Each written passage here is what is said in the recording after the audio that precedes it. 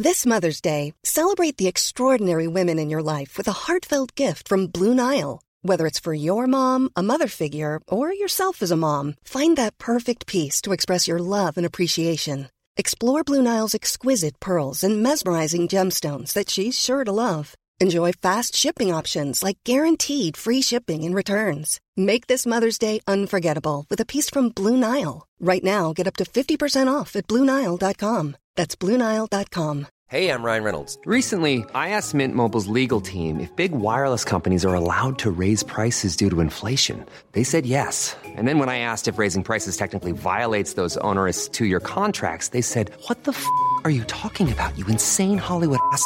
So to recap, we're cutting the price of Mint Unlimited from $30 a month to just $15 a month. Give it a try at mintmobile.com/switch. $45 up front for 3 months plus taxes and fees. Promo rate for new customers for limited time. Unlimited more than 40 gigabytes per month. Slows full terms at mintmobile.com. Hi and welcome everyone. You're listening to Going for Goal, the weekly women's health podcast. My name's Roisin, I'm senior editor on women's health, and this is your weekly chance to plug in, be inspired and get expert advice on how to achieve the health and wellness goals that matter most to you.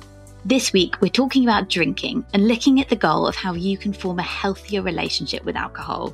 Boozing, getting on it, taking the edge off, whatever your tipple of choice and however you choose to use booze, my guest today is adamant that we all need to do a lot more thinking about our drinking. He is Professor David Nutt. He's Professor of Neuropsychopharmacology, which is definitely probably not one to say after a few carvers, at Imperial College London. And, full disclosure, he loves a wine now and then. So he is so fascinated with alcohol, and even though he studies the impacts of illegal drugs, so everything from LSD to ketamine, he's really outspoken about the need for us all to understand the potential harms that alcohol poses to our health, and for us to be able to treat alcohol with respect and care in order for us to get the most benefit out of it.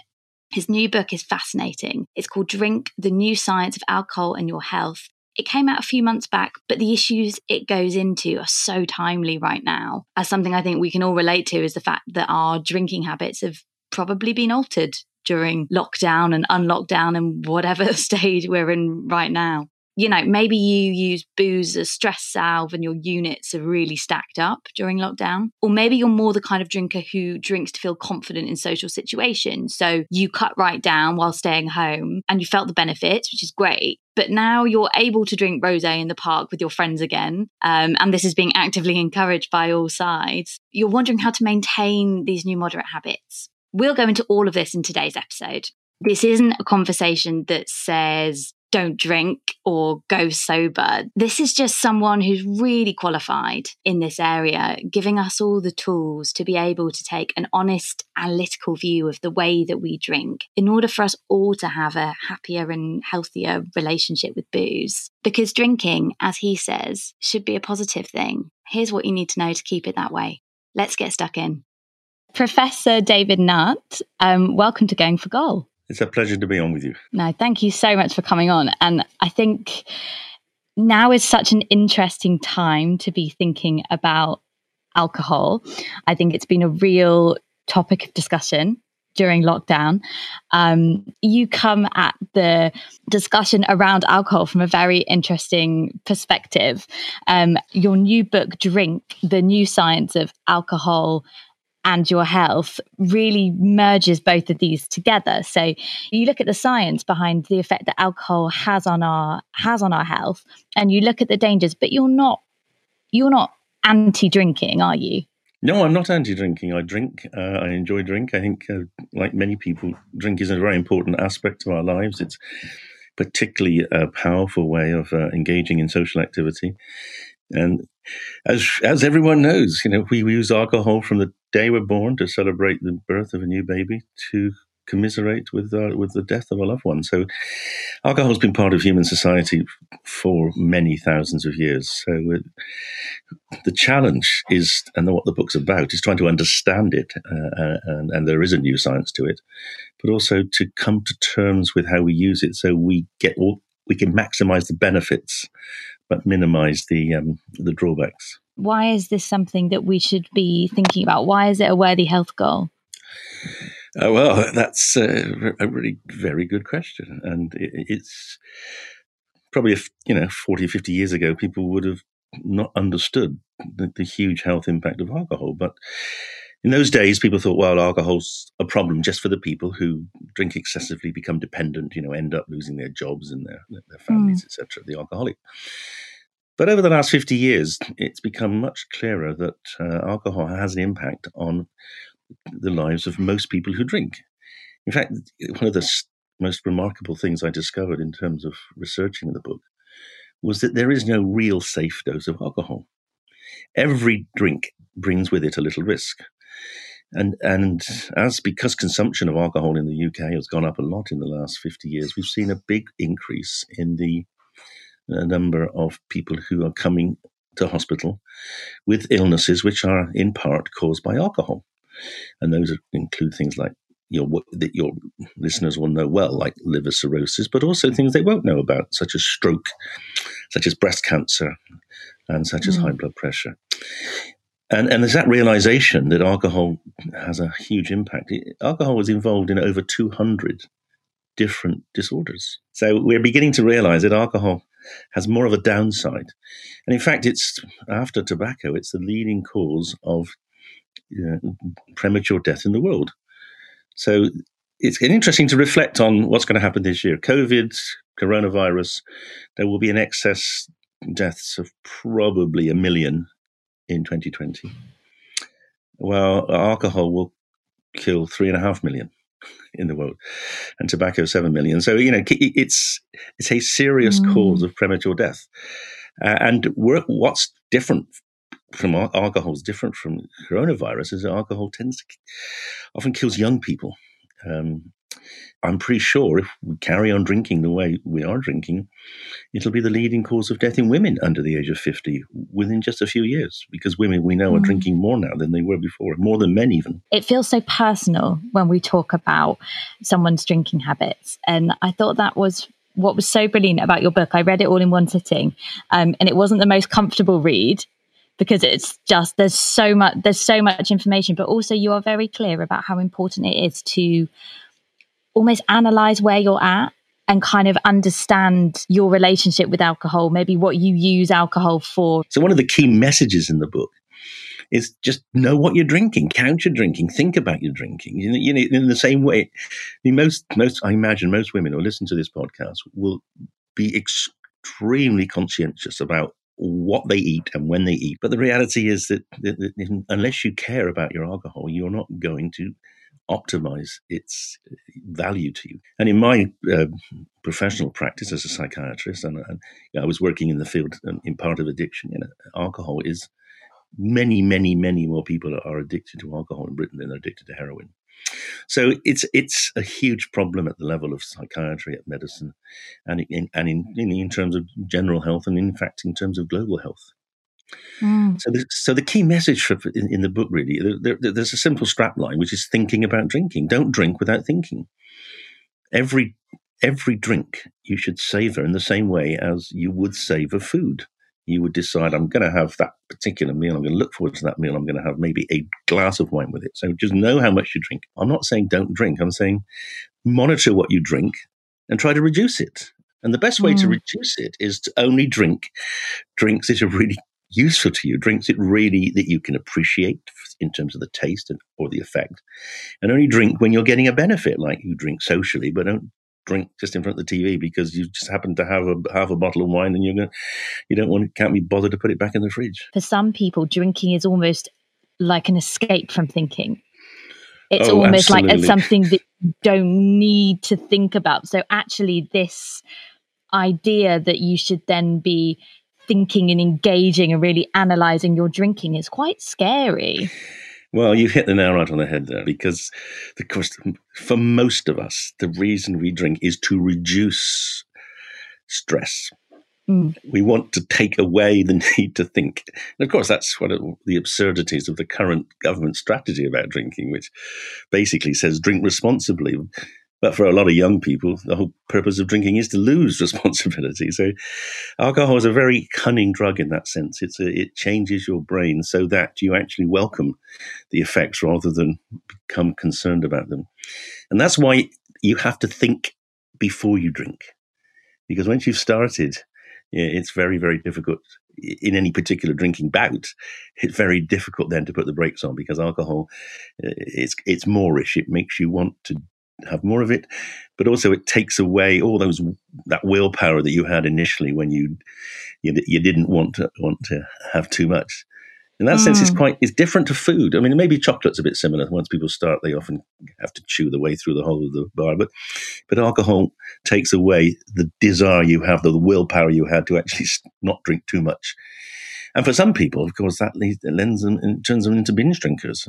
And they, once they've lost control, then there's no stopping them in any particular bout of drinking. There seems to be two camps, and there was the people who, and maybe they're more social drinkers, they're the people who hadn't really touched a drop in lockdown because most of their social opportunities had gone, and maybe they'd occasionally have a drink on Zoom with someone, but their kind of drinking habits had slipped away. And then there seemed to be the people who had ended up drinking more to kind of cope, and more with the stress, and it becoming more of a habitual thing rather than a celebratory thing. That's a very good way of putting it. Absolutely. Yeah. I mean, if people who only drank socially, at parties or going out with their friends, and who didn't drink at home, generally would probably have little problem in coping with reducing their drinking when they're on lockdown. And there are two reasons for that. One is they're not used to drinking every night of the week, so they don't miss it. And the other, of course, is that they're not tolerant. So the stopping drinking, even at the weekends, doesn't lead to any kind of withdrawal or craving. But the people who drink, and this is the majority of people who get into trouble with drinking, are drinking because they're using it to reduce stress. And if you're using it at home to reduce the stress of being at work, and you're drinking pretty much every night as a result of that, then lockdown is just another stress. And it's actually, in some ways, it's a peculiar stress that you don't have any natural skills to deal with. That you've got the added stress. Are you going to get your job back? Are you getting enough money if you're on furlough? You've got the added stress of actually being in the room with maybe a partner and maybe children who are kind of driving you mad. So those people who use alcohol for stress are going to find the lockdown a real problem. And we've seen this in the surveys that have been done. Some people have cut down their drinking, but others have increased their drinking. I think the sales went up at the start, wasn't there? And then there was some back and forth about whether this was just people stockpiling or whether this was indicative of people drinking more. No, I think overall there's more drink. I think it's the makers of booze are the people who've probably done best out of this the lockdown, even better than the sort of supermarkets are delivering food. Yeah, so interesting. And I think what comes across really well in your book, as well as the fact that you are not anti-booze on any level, but you are pro kind of empowering people with the information to allow them to enjoy drinking in the most positive way possible. Alongside that, there was also the sense of that you didn't really want people to get into a cycle of self-blame. And I think that's really important with this discussion. And the conversation that we're having here about people in lockdown drinking more and they're drinking it to cope, if someone's listening and going, oh my God, and they're kind of cringing in recognition at what you're saying, what would you want them to know right now? And what would be your suggestions for steps to go forward? The key message is to monitor what you're drinking and to work out why you're drinking. So much of the excess damage from alcohol is incurred because people don't actually know how much they are drinking. So if you are sitting at home now and listening to this with a glass of wine in your hand, think, is that the first glass? Maybe that should be the only glass. Maybe let's try to develop a relationship with alcohol where you get the greatest benefit, and that comes usually from the first or the second glass. For most people, there's almost no benefit drinking more than that in a particular evening, say. So so just know what you drink, count what you're drinking, work out what you're drinking, and then Be aware that the relationship between how much you drink and the harm effects, it's not what we call linear. It doesn't go up. It doesn't. When you go from 1 to 2, you don't double the risks. You actually increase the risks by about 3-fold. And then if you go from 2 to 6, you increase the risk by about 20-fold. So the next key message is never really drink excessively in any one time. Not just because that episode of drunkenness and binging is in itself very risky. Perhaps less so if you're sitting at home in front of the TV. You're not going to fall over under a bus or anything. But the tolerance, alcohol is a very cunning drug. The tolerance it develops means that you can then drink more, and you actually need a bit more to have the effect. So it kind of winds you up and gradually get onto this nasty, vicious cycle of drinking more to get the same effect. And then it's harder to stop because then you have withdrawal when you do stop. Planning for your next trip? Elevate your travel style with Quince. Quince has all the jet-setting essentials you'll want for your next getaway, like European linen, premium luggage options, buttery soft Italian leather bags, and so much more. And is all priced at 50 to 80% less than similar brands.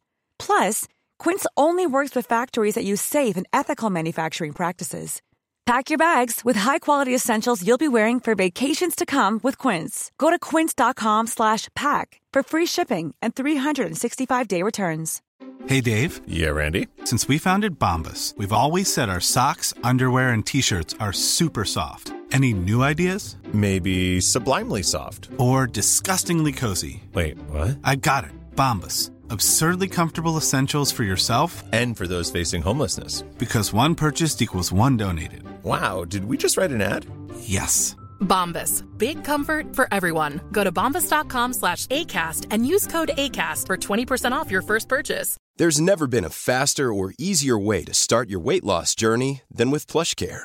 PlushCare accepts most insurance plans and gives you online access to board-certified physicians who can prescribe FDA-approved weight loss medications like Wegovy and Zepbound for those who qualify. Take charge of your health and speak with a board-certified physician about a weight loss plan that's right for you. Get started today at plushcare.com/weight-loss. That's plushcare.com/weight-loss. plushcare.com/weight-loss. Something that you spell out really nicely in the book is you kind of almost give people a week by week plan. And it's like these steps in which you can really analyze your drinking without going into all of it, obviously. Mm-hmm. Could you surmise or give one of the key steps that people should do in maybe in weeks 1 to 4? So monitor what you're drinking, keep a diary, work out when you just write down, what you're drinking. There's no shame, just write it down as a fact. And then, and this is really critical, then try to work out which of those drinks really did what you wanted. Which of them really gave you the pleasure, the sociability, which of them really were worth drinking. Mm. And then then look at the ones at the bottom of the sort of priority. Why did you do that? Was it just a bad habit? Was it that you were forced to because your friends were drinking more than you wanted them to? Were there pressures being put on? And obviously that's not quite the same in lockdown. It won't be quite as, some of the motivations will be different. And then, of course, most importantly, write down, did you actually get any benefit from that? Because if you can identify drinking on occasions or the way, the way or the people you were drinking with, which actually didn't give you any benefit at all, just wasted your money or even got you into trouble. Maybe you did things that you regret afterwards. Then look at the triggers for that. Why was that? Was it that you actually were dealing with something else? Are you actually drinking because you're very unhappy or because you're very stressed?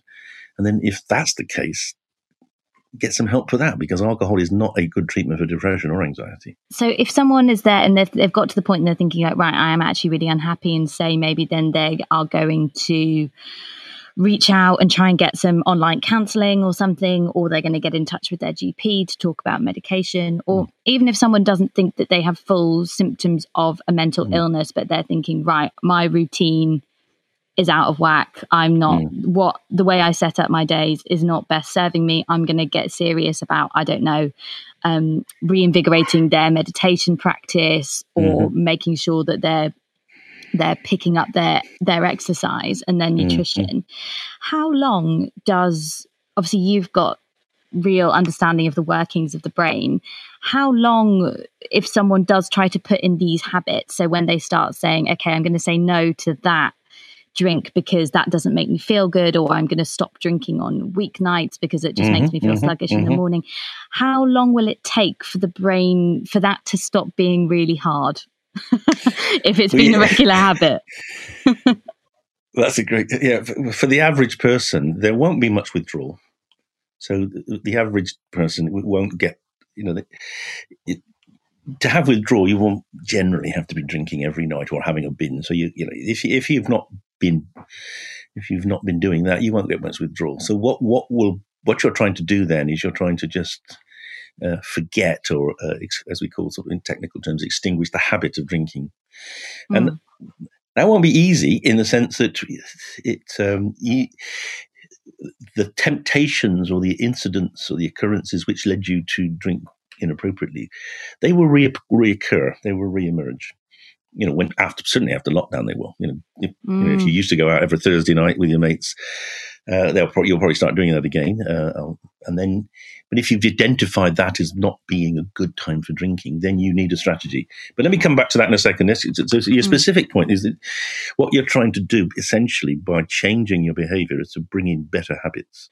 And actually, what's fascinating is you mentioned sort of meditation. Well, meditation is getting you into the same towards a similar brain state as you might get when you're drinking. It's a way of coping and detaching yourself from stress and putting yourself into a place where you actually are more relaxed. So it's harder. I mean, meditation is a lot harder to do than drinking, but it does get you to the same place. So if you can replace some of your drinking with meditation, that's unquestionably a good thing for several reasons. And then exercise, interestingly, also exercise produces changes in the brain which are not dissimilar to some of the chemical changes produced by alcohol. So, that sense of well-being that you have after exercise is probably got to share as a chemical basis with alcohol. So those are ways of kind of replacing the need for alcohol to deal with stress. But when you get back to the kind of more social habits, then you've got to think really quite carefully, because so much of our social lives are entwined with alcohol. So, and as I said at the beginning, alcohol is the best drug for sociability. There is no well, maybe ecstasy, but that's illegal. So, in reality, most of us become more social and more pleasant under the influence of alcohol. And if all your drinking is social in a social situation, then you have to think: is the social benefit, is it outweighing the harm? The social life is kind of the gears are like grinding back. It's kind of getting back to normal. Lots of it is relating to alcohol, and especially when people are so excited to see each other and they want to celebrate. And there's this sense of using a drinks metaphor here, but like the cork being popped off the bottle. How do people stick to their guns? Well, the first thing is remember that if you have really cut down your drinking as a result of lockdown, you are more vulnerable to getting drunk. So really be aware of that. Don't go, if you were a heavy drinker, and you don't go straight back to drinking the levels that you previously drank, because you won't have the tolerance, and therefore you can come to much more harm. And actually, that's one of the benefits of cutting down, is that if you then resume drinking at a lower level, you'll get more benefit, you're more bang for your buck, because your brain will be more sensitive to the effects of alcohol if you've lost tolerance. So that's the first thing. Be very careful about don't overdo it. There is no shame at present in saying, I don't want to eat the third cream cake because I'm on a diet. In fact, people say I'm on a diet all the time. So why not say, look, I'm actually on a diet. I'm on an alcohol diet. Alcohol's got a lot of calories in it. So I'm actually, I'm not going to consume as much as I used to, because I've realized that A, I don't need to. B, to drink more is not going to be very safe because I've cut down. And thirdly, I don't want to run the risks and the calories and the potential harm. So have that sensible discussion with your friends. Speaking of then, like body composition, which is something that is really important to our listeners. Say if someone is exercising, our listeners exercise a lot, say they are exercising a lot and they are they are kind of mindful of their nutrition, but they would, enjoy a couple of glasses of wine, say 3 or 4 nights a week, maybe more on, say, like the Saturday, what effect is that going to have on the way their bodies hold on to fat? And what can they, does their drinking cancel out their efforts in other areas? The issue of women and alcohol is an important one because they have a different body composition. Even the very athletic women have more of a higher level of fat, ratio of fat to muscle than men, which means that women get higher blood levels for a given amount of alcohol. Women are smaller and they've got more fat. So a woman, even say a 70-kilo woman, a big woman compared with a 70-kilo man, will have a higher blood level of alcohol for a given level of alcohol intake. And that does make women more vulnerable to getting drunk, particularly if they drink fast. And that's one of the reasons. There are benefits of being a woman in the sense that the harms of alcohol are actually greater in men. So women get more intoxicated faster, but I think a lot of women just work that out and don't drink so fast.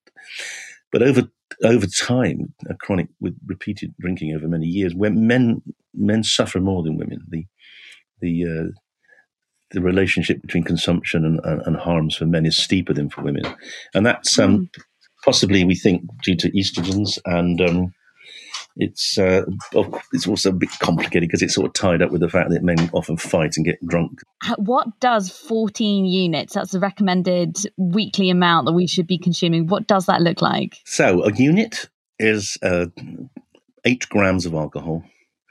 So that's 10 deciliters of alcohol. So the question is, what are you drinking? So if you're drinking a bottle of wine, then a bottle of wine will contain 750 mils of fluid, okay?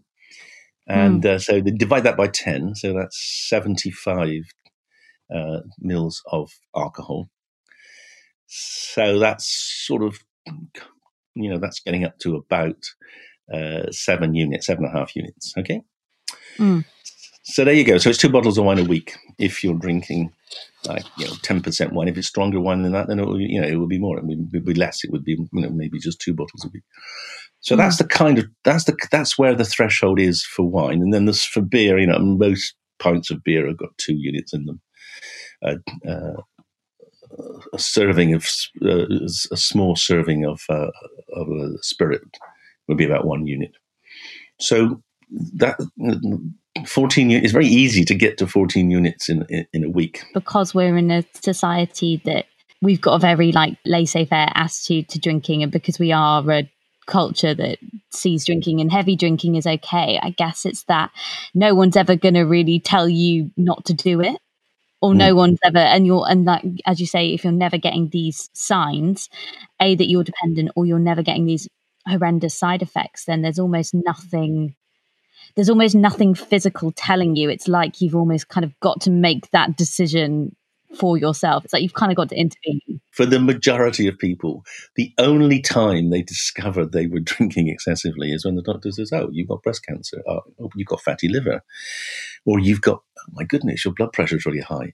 For each of us, the real challenge is working out how to get the benefits of alcohol, if we like alcohol. And that's about drinking stuff you really enjoy drinking with friends, people you really like drinking with. A really important piece of advice to anyone who's living alone is try not to drink alone. If you're if you're a single mother or a single person, a single woman, if you only drank socially, you would almost certainly rarely exceed what would be considered the safe threshold for drinking. I wanted to give 2 tips. The first tip, in context, never ask for a large, right? Never ever ask for a large. Or if they say large, you say, no, I want a medium, or if you've got the balls, ask for a small. But the second thing, I want to get back to drinking at home. The key message I give to couples is never open a second bottle. If you open a bottle of wine for a meal, well, the first is never drink with a meal, because that's a recipe for not really tasting the wine and not actually getting the benefit. But if you're going to drink with them, never ever open a second bottle, because once you open the second bottle, you almost certainly would drink that, and then you've both massively exceeded what would be a sensible daily intake. But if you're a single person, it's much trickier, isn't it? If you're a single person, then, once you've opened a bottle of wine, there's always this temptation to finish it. Professor Nutt, we have spoken. There is so much in there, and this absolutely fascinating conversation about drinking and how we do it healthily and how we do it in a way that serves us and kind of adds to the experience of life rather than taking away from it. There is so much in there. If there is one tip that you have for that our listeners could take away about how they can kind of foster this positive relationship with alcohol, what would it be? About 10 years now, I sent this to David Cameron when he took over as Prime Minister, trying to get a strategy together for how people should deal with drinking. The strategy for drinking for the country and for the individual should be exactly the same strategy as we all have for our weight. We all know what our weight is. For our cholesterol levels, hopefully we'll know what our cholesterol levels are. For our blood pressure, we all know what our blood pressure is, what we should do. You should know how much you drink. You should monitor in a very gentle way in your diary, just monitor over a couple of weeks what you drink.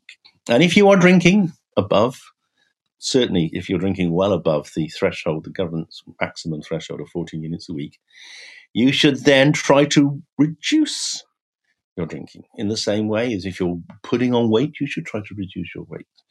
Or if your blood pressure is going, so know what you're drinking. Always try to reduce it. And the best way to reduce it is to get rid of drinks that don't give you benefit. So be really analytical. Do you really need that third gin and tonic to have fun? When in fact, all that happens is that you actually get ill and you can't go to work the next day. So think about your drinking and try always to reduce how much you are drinking. Brilliant. Oh, Professor David Nutt, it was so good to talk to you. Thanks very much for coming on Going for Gold.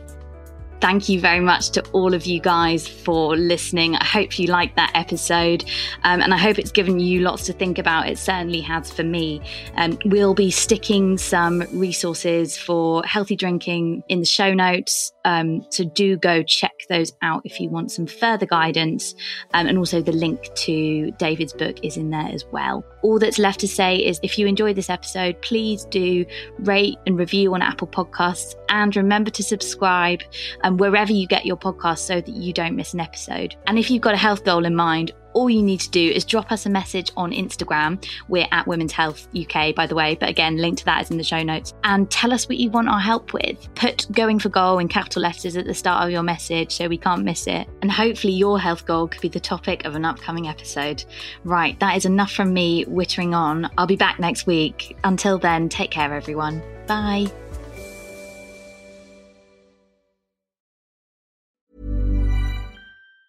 Hi, I'm Daniel, founder of Pretty Litter. Did you know cats tend to hide symptoms of sickness and pain? I learned this the hard way after losing my cat, Gingy. So I created Pretty Litter, a health monitoring litter that helps detect early signs of illness by changing colors, saving you money and potentially your cat's life. Pretty Litter is veterinarian developed, and it's the easiest way to keep tabs on your fur baby's health right at home. Go to prettylitter.com and use code ACAST for 20% off your first order and a free cat toy. Terms and conditions apply. See site for details. Want flexibility? Take yoga. Want flexibility with your health insurance? Check out United Healthcare Insurance Plans. Underwritten by Golden Rule Insurance Company, they offer flexible, budget-friendly medical, dental, and vision coverage that may be right for you. More at uh1.com. Mom deserves the best, and there's no better place to shop for Mother's Day than Whole Foods Market. They're your destination for unbeatable savings, from premium gifts to show-stopping flowers and irresistible desserts. Start by saving 33% with Prime on all body care and candles. Then get a 15-stem bunch of tulips for just $9.99 each with Prime. Round out Mom's menu with festive rosé, irresistible berry chantilly cake, and more special treats. Come celebrate Mother's Day at Whole Foods Market.